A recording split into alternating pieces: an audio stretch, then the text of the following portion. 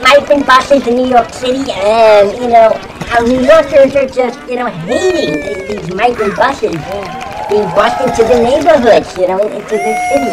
No, I'll tell you, you know, the young New Yorkers of today are not the young New Yorkers of, say, 1980. 40 years ago, young people came to New York City based on the 20th century model, which is to come to New York City to escape the provincial values of the folks back home and come to the big city and reinvent yourself.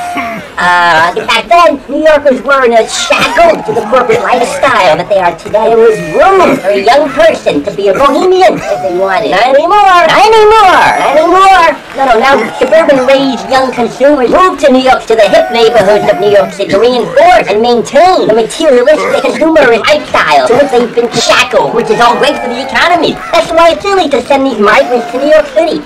New York City is just as much a tool of corporate value as any place else in this great nation. And wholesome commitment to corporate value, family property value, is so important.